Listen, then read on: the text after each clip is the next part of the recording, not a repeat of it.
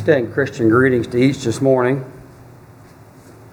I thought I would start with a little bit of a mask presentation this morning for the children.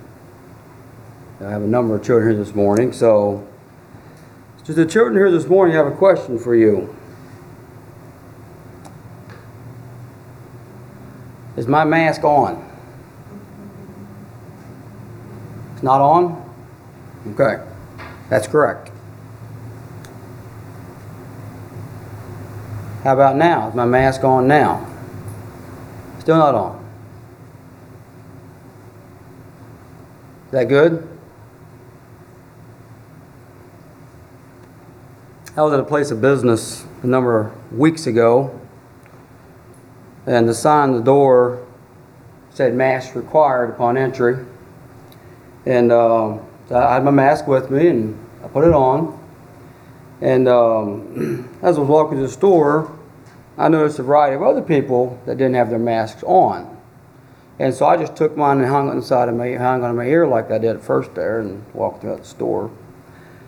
And I come upon an elderly couple, and I noticed they were looking at me and saying something. As I walked by them, I didn't hear the whole conversation, but I heard this. She said, "It doesn't do much good in the side of his face." And I suppose it should have, because it did. And that spoke to me. That smote me, because the sign on the door said, and it's the law to wear masks in public places. And she was offended that I was not wearing my mask, even though I had it here. I had it on my face, but just not in the proper place. And I had to think about that. I had to think about that in relation to God's Word. There's people who are willing, who knowingly take out portions of God's Word. They just take it away and say it doesn't apply to me. And I understand we're in New Testament times. I understand that. I'm not talking about the Old Covenant versus New Covenant. People that take out portions of Scripture that are for us today and put it to the side, saying that doesn't apply to us anymore. They're willing to live their lives that way, knowingly taking away God's Word. And that might be a fairly weak way of putting it, but are we willing to live by God's Word in its entirety? Or are we willing to put it in the side of our face and say we're doing okay, like I did with the mask? Where are we at with it? I hope this morning that we trust and honor and obey God's Word in its entirety, not just what we want to live by. A lot of times people start they carve out sections, and oftentimes it's sections that makes their life easier for them. And I've come to this conclusion about the Christian life. The Christian life is a life of sacrifice. It's a life of sacrificing our lives for the Lord Jesus. And He may be asking you to sacrifice more than He's asking me. But that's what it's a life of sacrifice. It's all He asks of us. He wants our heart. He wants our life. The title of the message this morning is "The Truth Shall Make You Free." The truth shall make you free. Jesus is speaking. You can turn to John 38. Jesus is teaching here, and He has a multitude, or shall we say a congregation of Jews He's talking to. And, John 8:32 says, "Ye shall know the truth, and the truth shall make you free." Now, if we back up to verse 30 of that chapter, as He spake these words, many believed on Him. Then Jesus said to the Jews which believed on Him, "If ye continue in my word, then ye are my disciples indeed." So He takes them to the next level. The ones who believed, He took them to the next level and said, if you continue, we can't stop here. This is elementary what we're talking about. It's elementary, yet it's detrimental. But He said, if ye continue, let me back up. If you continue my word, then are you my disciples indeed. And this morning, are we the ones who have continued in God's word? Are we those who have continued? Where are we at? The subject of freedom, physical freedom is something that everyone appreciates. We all appreciate the physical freedom that we are enjoying today. We're not in bondage to the outside world. None of us are bound here. We're not behind bars. We're physically free. People that I've spoken to in prison, who are in prison, they're looking forward to the day when they're going to be released. Most every prisoner I've ever talked to that has a release date, no matter how far ahead it was, he knew that day. It was going to be October 21st of 2020. That was his release date. I was in South Carolina a number of years ago in a prison crusade, and I was talking to a man that had been behind bars for 37 years. At that time, that's older than what I was. He'd been behind bars that long. He had another 7 years to go. But he knew his release date. And to him, it was coming up. After 37 years, what's another 7, right? But he was looking forward to that. And there's a lot of stories that you all have read about slaves who went to great lengths to gain their freedom. They wanted to be free. They didn't want to be in bondage to anybody. And they went to great lengths for that. And you can see, you'll see bumper stickers that say freedom isn't free. And of course, that's referring to the physical freedom in America. And it's true that a lot of people paid a large price for the freedom that we are enjoying today. But God is still the one in control of that. If God wanted us to be in bondage to another country or to people, that's where we would be at. But God gives us the freedom. And I'm very thankful this morning for physical freedom. But that's not my message this morning. The message this morning is spiritual freedom. Did you know it is possible today to be physically in bondage but spiritually free? It's very possible to be that. We can be in physical bondage. I'm talking behind bars. You can be a slave to somebody else. None of us find ourselves enslaved to anybody else. But there's a lot of people who were, and they were still free because they were spiritually free. And that is very possible. The type of freedom I want to talk about this morning is way more important than just physical freedom. Physical freedom is important, but this is spiritual freedom.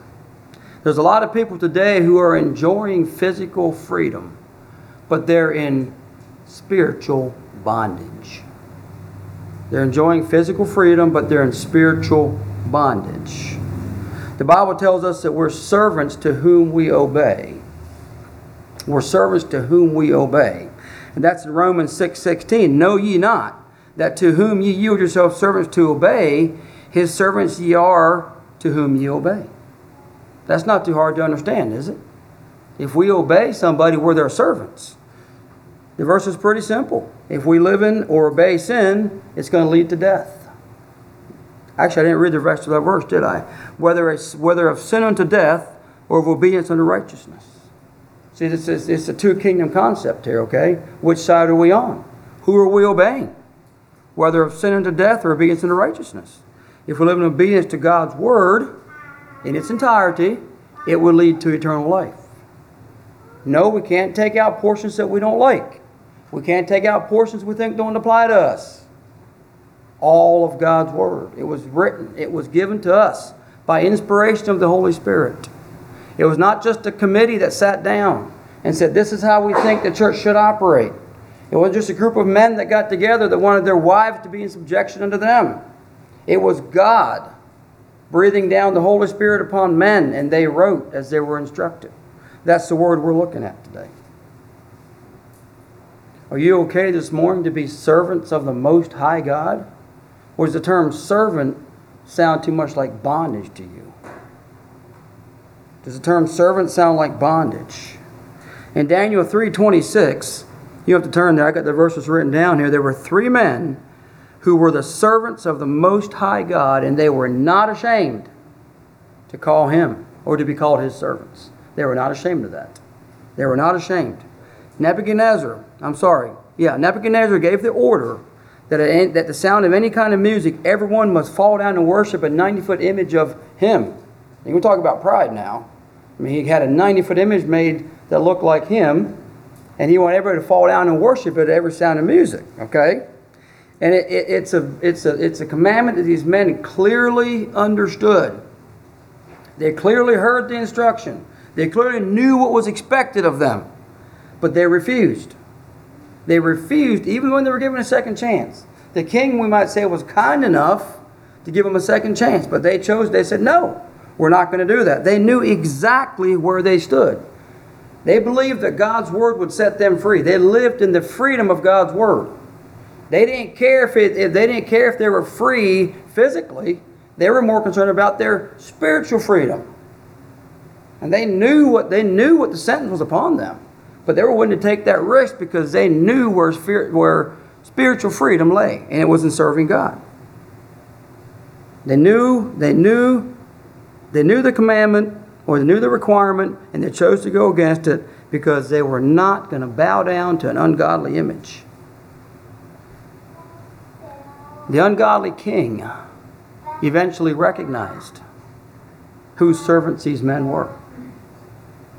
He recognized by the way they lived, and then by the way let me read that verse. Nebuchadnezzar, after they were thrown in the fiery furnace, Nebuchadnezzar came near and spoke, and he called them the servants of the Most High God. Now, how did he know they were servants of the Most High God? How did he know that? Well, they had just been thrown into a fiery furnace that had been made 7 times hotter. He'd even killed the soldiers who threw him in. And these men lived through it. And they come out, they didn't even smell like smoke. I think he recognized who these men served. He said, "Ye servants of the Most High God, come forth." Come forth. God chose that day to deliver these men from physical bondage because they lived in spiritual freedom.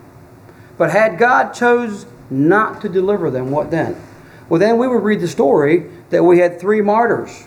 We'd read the story we had 3 martyrs who gave their lives because they didn't want to worship an image. That's how the story would read. And we'd be okay with that story because these men gave their lives. But the story doesn't stop there. See, God chose to deliver them. God chose to deliver them because they chose to accept God. They chose to worship God. These men were servants of the Most High God, and they felt free. God gave them the freedom to choose, and they chose. Where was everybody else, by the way? Were these the only 3 men who had the nerve? Were they the only 3 men who followed God? You know what I think it was? I think there was a lot of other people who wanted to be where they were, but they did not have the courage. They did not have true spiritual freedom. They did not have the courage to stand up against the king. I can't read that in the Bible, but that's my assumption. I think there was a lot more out there that just didn't have that kind of courage. You know, these men, they chose their destiny and accepted the road. A lot of people today are choosing the road, and then they will accept the destiny. But these men chose their destiny and accepted whatever road God took them on. Can we do that this morning? Have we chosen our destiny and accepting the road that God calls us to walk? These men felt free. God gave them the freedom to choose, and they chose. They chose what they knew was the right way. Was it the easy way? Is the Christian life always the easiest way? No, it's not. The Christian life is not always a bed of roses. It's not always the easiest way. It would have been a lot easier for these men to fall down and worship the image. At least look like they were worshiping. They could have been praying to God. You know, and they would look like they were worshiping just to avoid the furnace. But they said, no, we're not doing that. We're living for the Lord. They knew it was the right way, but it wasn't the easiest way. Let's look at our text verse again. Ye shall know the truth, and the truth shall make you free. So what is truth? What is truth? Pilate asked that question. You know, prior to Jesus' crucifixion, Pilate said, what is truth? You know, did he not understand truth? Did he not know where it was? Was he that far gone that he didn't know what truth was? Or did he want Jesus to explain truth? I'm not sure. Or was he just trying to wipe his hands? Maybe that's what was going on. What is truth, he said. You know, as parents, when an issue arises between our children and we weren't there to witness whatever it was, what do we try to find? We try to find the truth. We want to know what happened here. What you're saying one thing, you're saying another. Where's the truth at? It's important that we find that out, right? And in court, when you go in the court system, there's 2 people at odds with each other.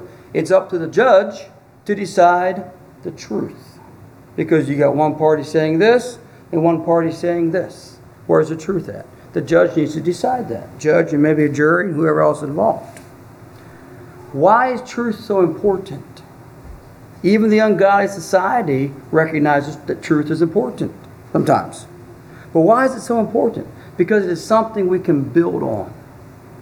It is something we can build on. Truth is very important. We will never go wrong by being truthful and honest in everything we do. Everything. Honesty is the best policy. We know that.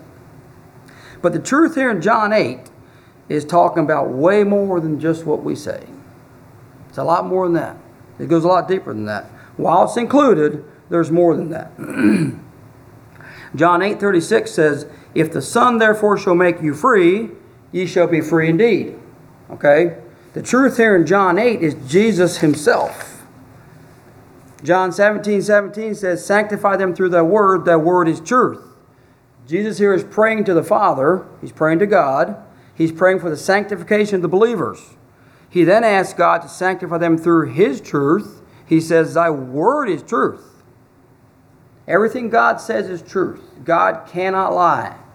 The Bible tells us that. Titus 1:2. "In hope of eternal life, which God that cannot lie promised before the world began." It is not possible for God to speak the untruth. Just the way it's not possible for Satan to speak the truth. And if Satan says something that's true, it is with the intent to deceive. Okay? He's a liar and the father of it. The Bible tells us that as well. Every person born has the ability and the likelihood to say the untruth. The ability and the likelihood. We all have it within us to be untruthful. We all have it within us to have the ability to twist something around to make it suit us better, to make us look better. We all have that ability. It can be the tone of voice. It can be by the words we use. We can say the same words, but it can be the untruth. You know, imagine where we would be at today if we could never be quite sure if God's being honest with us or not. Where would we be at today?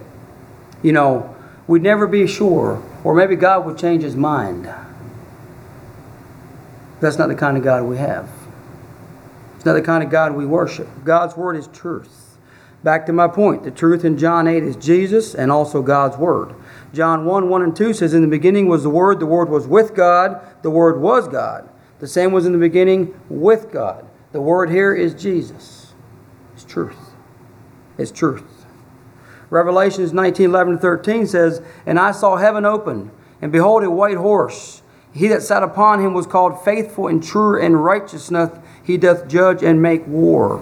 His eyes were as a flame of fire, and on his head were many crowns. He had a name written that no man knew but himself." I often remember what that name was, but we don't know that. "And he was clothed with a vesture dipped in blood, and his name is called the Word of God." Who was riding the white horse? It's called the Word of God. It's called the Word of God. So what I'm seeing here in the Bible, God's Word, Jesus, they're one and equal. They all work together. There's different, there's differences, but they're all together. We cannot separate Jesus from the Bible. If you take Jesus away from the Bible, the pages are clear. There's nothing in it. The pages are white. There's nothing there. The next phrase of John 8:32 says, "And the truth shall make you free." So what are we being freed from? You might say this morning, "Well, I was never in bondage." That's what the Jews said to Jesus. We weren't in bondage. So what are we being freed from? We're being freed from the bondage of sin. That's what. Sin is bondage. There's people that think that if they can go out and just enjoy life for a little while, just enjoy the pleasure of sin for a season. That's bondage. Sin is bondage. The Jews Jesus was talking here did not understand spiritual freedom. Why did they not understand it? Because they didn't want to believe in Jesus. They didn't understand what spiritual freedom was. And they noted that they were descendants of Abraham. That really made their heads swell. They were descendants of Abraham. They really thought they were somebody. Have you ever met somebody that's pretty proud of where they came from? That's how the Jews were. They were descendants of Abraham. And they felt, I guess in that they felt a sense of freedom because they were descendants of Abraham. Jesus responds in verse 34. He said, "Verily, verily, I say unto you, whosoever committeth sin is the servant of sin." It's pretty simple. I can't really expound on that. I mean, if we live in or if we continue to sin, we're the servants of sin. Jesus knew the hearts of the people, just like He knows our hearts today. And if Jesus was here speaking to us today, what would He tell us? What would He tell us today? Whosoever committeth sin is a servant of sin. That's what Jesus said. Every human being brought into the world is innocent. They're born innocent. But the time will come when they must choose who they will serve. The time will come when God will call them. All you hear this morning who are serving the Lord, you probably remember when God was speaking to you. You know how it felt. And God was calling. Maybe at first when it happened, you didn't know what was happening. You weren't sure. But God will speak to everyone at one point in time in their life, and they must choose. I've heard it said that innocent children are little sinners. I don't agree with that. I'm sorry. They have a sin nature. The sin nature that we're all born with. But no one is a sinner until they make a choice to sin. Then they're a sinner. A little child is not a sinner. They have a sin nature. But once they choose to sin, that makes somebody a sinner. And if they do not make that choice eventually to follow God, if we don't make that choice eventually to follow God, we become servants of the kingdom of darkness. That's who we'll become. At a certain time in our lives, God calls us. And we either choose to follow Him or we turn the other way. It's up to us. Jesus, who is the living Word, will set us free from the bondage of sin. That is truth. The Jews in verse 33 did not understand. They thought that they were not the slave. They thought they were not slaves. Since they were not slaves and physical slaves, they were not in bondage. They answered and said, "We be Abraham's seed. We were never in bondage to any man. How sayest thou, you shall be made free?" Jesus responds in verse 34. "Verily, verily, I say unto you," and I had this verse earlier, "whosoever committeth sin is a servant of sin." He was talking to them directly. Whosoever committeth sin is a servant of sin. It's pretty straightforward, isn't it? And in verse 35, Jesus explains the difference between a son and a slave. This is language that the Jews understood very clearly because it's the world they lived in. It's language that we might understand as well today. But Jesus said, "And the servant abideth not in the house forever, but the son abideth forever." The Jews knew what this was about. If a servant was disobedient, the master could get rid of him or her. It was just that easy. They could sell you, they could trade you, they could be expelled for no reason at all. But the children, the heirs, they were not to be bought, sold, or traded. They stayed. So they knew that language very well. Then in verse 36, Jesus makes his point. He says, "The Son therefore shall make you free, ye shall be free indeed."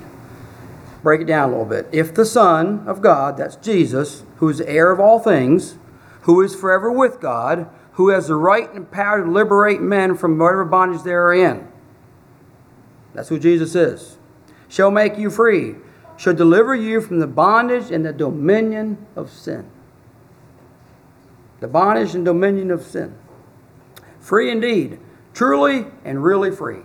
We can be blessed with the most valuable freedom. Not necessarily from the chains and oppressions of earthly masters, but true inner spiritual freedom from the bondage of sin. Jesus promises us unconditional spiritual freedom. He starts verse 36 with an if. "If the Son therefore shall make you free, you shall be free." What does the term "if" mean? Does it mean that there's a possibility Jesus won't make us free?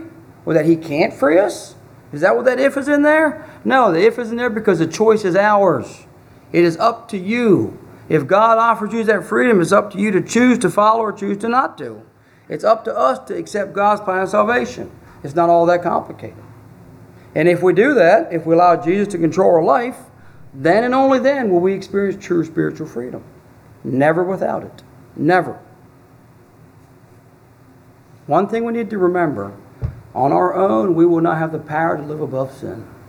Nobody does. I'm sorry. None of us have the power to live above sin on our own.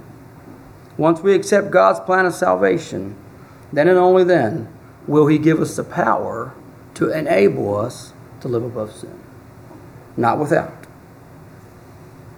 John 1:12 says this, "But as many as received Him, to them gave He power," that's power, "to become the sons of God, even to them that believe on His name." There's one way to Jesus, and that's in John 14:6. Jesus says unto him, "I am the way, the truth, and the life. No man cometh to the Father but by me." There's only one way. The way I see it is pretty simple. Jesus came so we can experience true spiritual freedom. Or we can live for ourselves and be in bondage. It's up to us. The choice is ours. I want to look at an account here this morning. Acts 16, if you care to turn there. About some men who were in physical bondage, but they were experiencing physical freedom. I'm sorry, I turned that around. They were in physical bondage, but they were experiencing spiritual freedom. Let's get that right. Very important. Acts 16, start reading at verse 26. I want you to keep one thing in mind as we read here and talk about this account. These men cared nothing for their physical freedom. They didn't care about that. Okay? I'm going to come back to that a little later. Just remember that comment. And suddenly, let me back up, verse 25. At midnight, Paul and Silas were thrown in prison. At midnight, Paul and Silas prayed and sang praises unto God, and the prisoners heard them. And suddenly there was a great earthquake, so the foundations of the prison were shaken. And immediately all the doors were open, everyone's bands were loosed. The keeper of the prison, awakened out of his sleep, seeing the prison doors open, drew out his sword and would have killed himself, supposing the prisoners had fled. But Paul cried with a loud voice, saying, "Do thyself no harm, for we are all here." Then he called for a light, and sprang in, and came trembling, fell down before Paul and Silas, and brought them out, saying, "Sirs, what must I do to be saved?" And they said, "Believe in the Lord Jesus Christ, thou shalt be saved, and thy house." And they spake unto him the word of the Lord, and all that were in his house. And he took them the same hour of the night, washed their stripes, and was baptized, he and all his straightway. And when he had brought them into his house, he set meat before them and rejoiced, believing in God with all his house. Start reading there for a moment.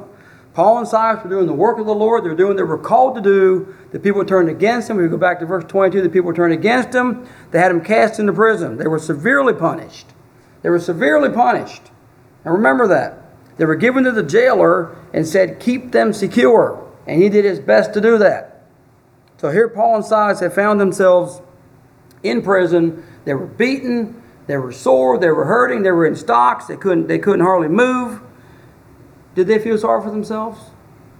It says at midnight they were singing praises.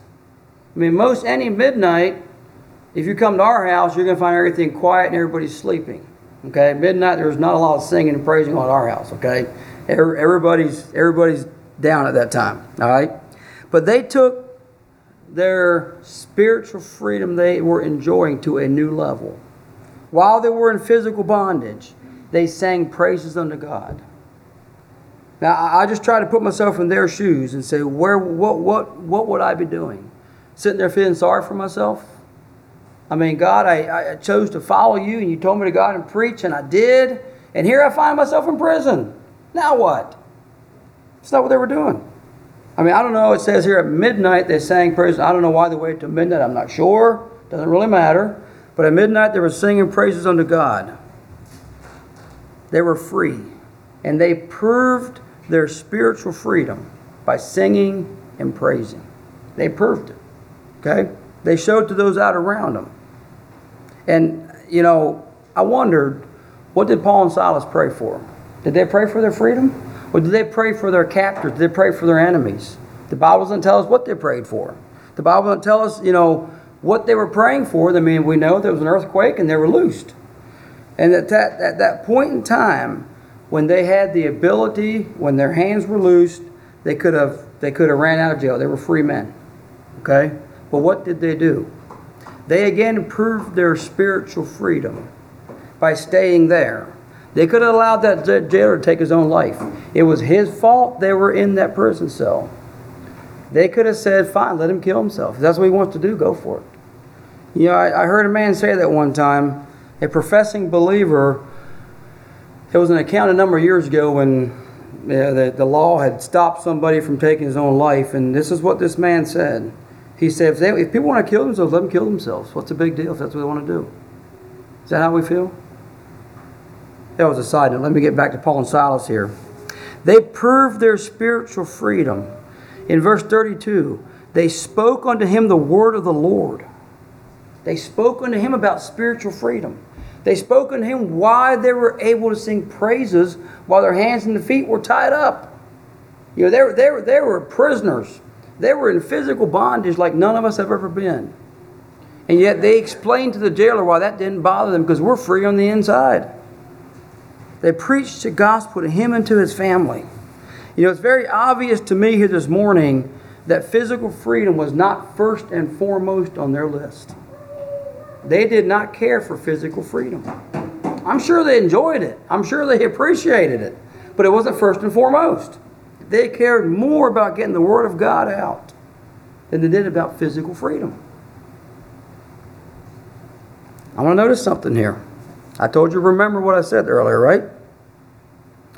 Paul and Silas went from the jailer's house back to jail on their own account. Remember, they were free. God opened the doors of the prison. They were free to go. They not only stayed around, they saved the jailer. Well, God saved them, but through their message. They preached the message to the jailer. They went to his house. They were fed. They were washed. Now they were free to go. Well, what did they do? They went back to prison. Let me read verse 35 to the end of the chapter. And when it was day, the magistrates sent for the sergeant, saying, let these men go. Okay? The keeper of the prison told this, saying to Paul, the magistrates have sent to let you go. Now therefore depart and go in peace. They went back behind bars after they were free. That's why I said what I did in the onset of this. They didn't care for their physical freedom. They only cared about their spiritual freedom. That was first and foremost in their minds. That's all they cared about. You know, what would I have done in that situation? I'm thinking as soon as my hands and feet were loose, I'd been running real fast the other way. I want to get out of here. But that's not what they had in mind. They cared for the people around them. They cared for the people that injured them. We can say all we want about our freedom in Christ. But does it show? Does our freedom in Christ show by how we treat other people? We can say we're free. I think this morning if I was to ask everyone you hear individually, you'd all say, I am free. But does it show by the way we live our lives? Do we have to talk about it because, it doesn't show? I mean, Paul and Silas, it was very evident. It was very evident in their lives. But what about you and I's life today?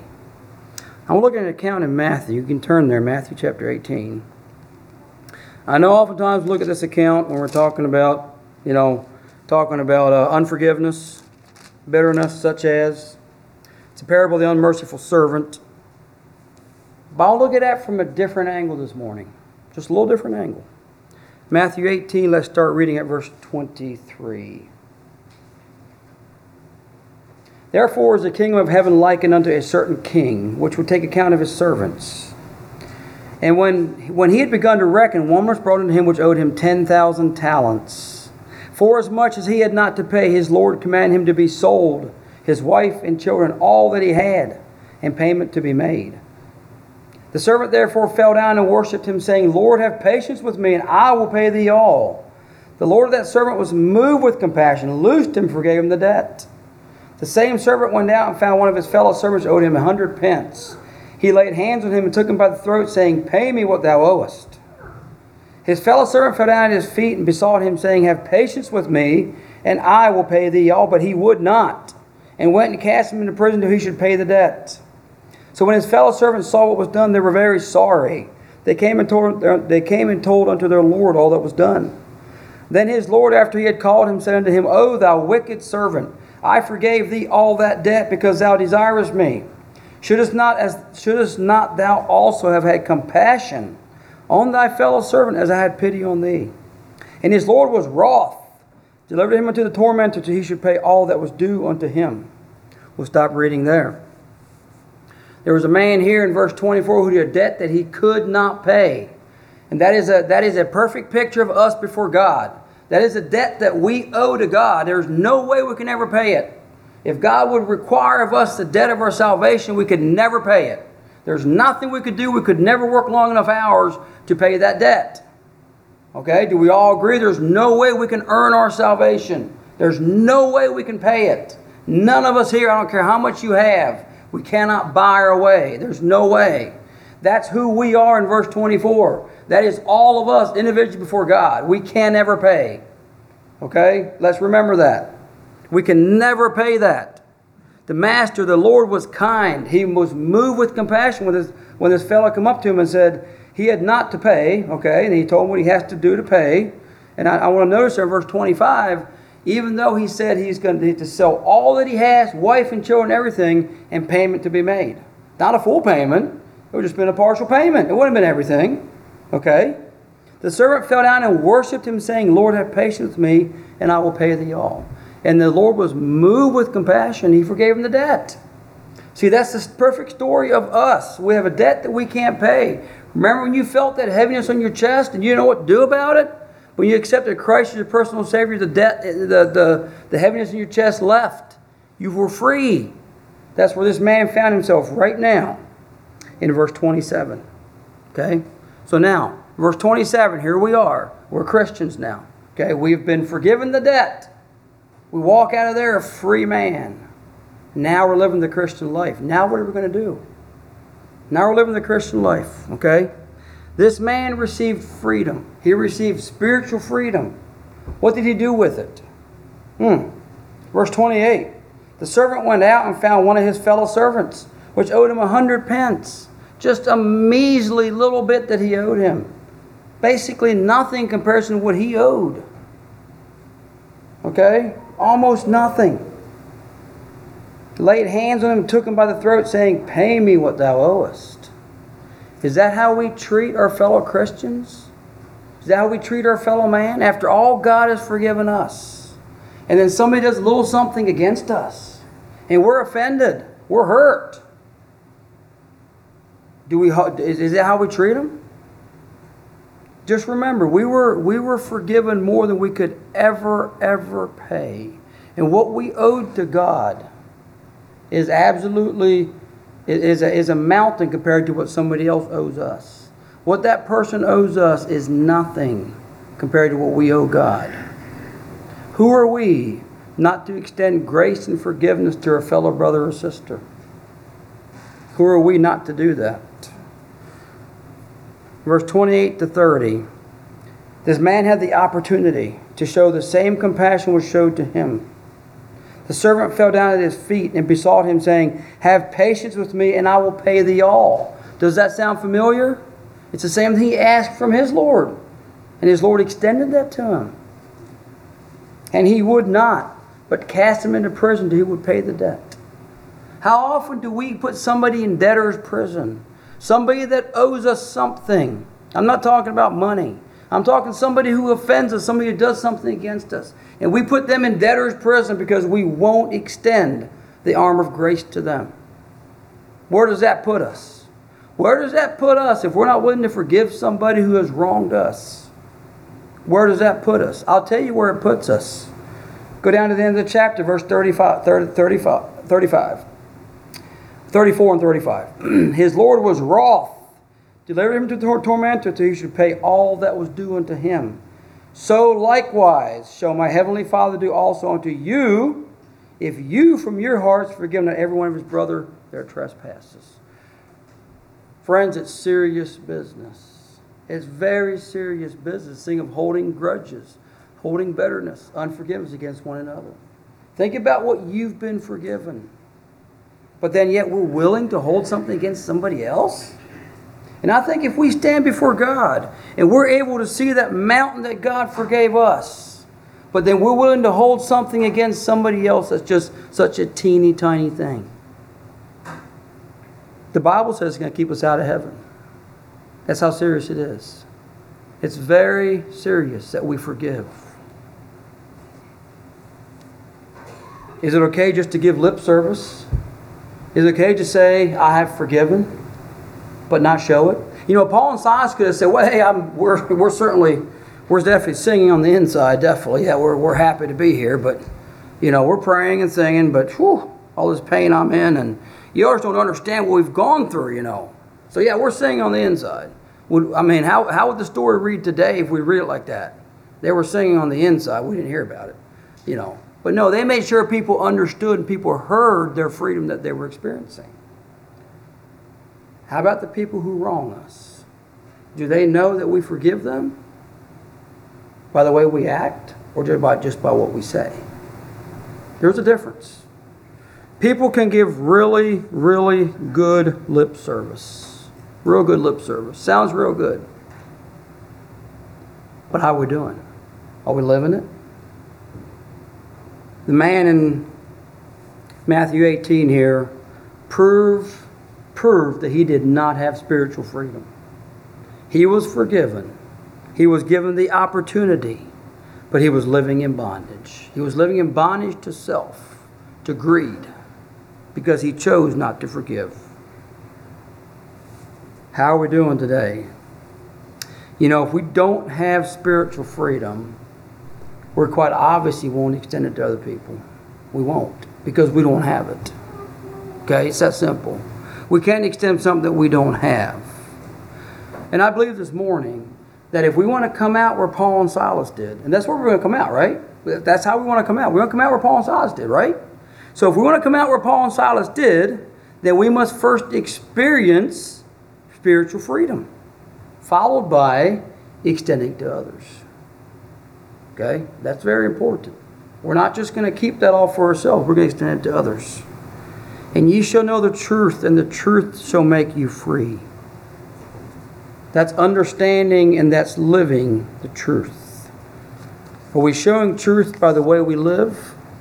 Or are we showing truth by extending it to others?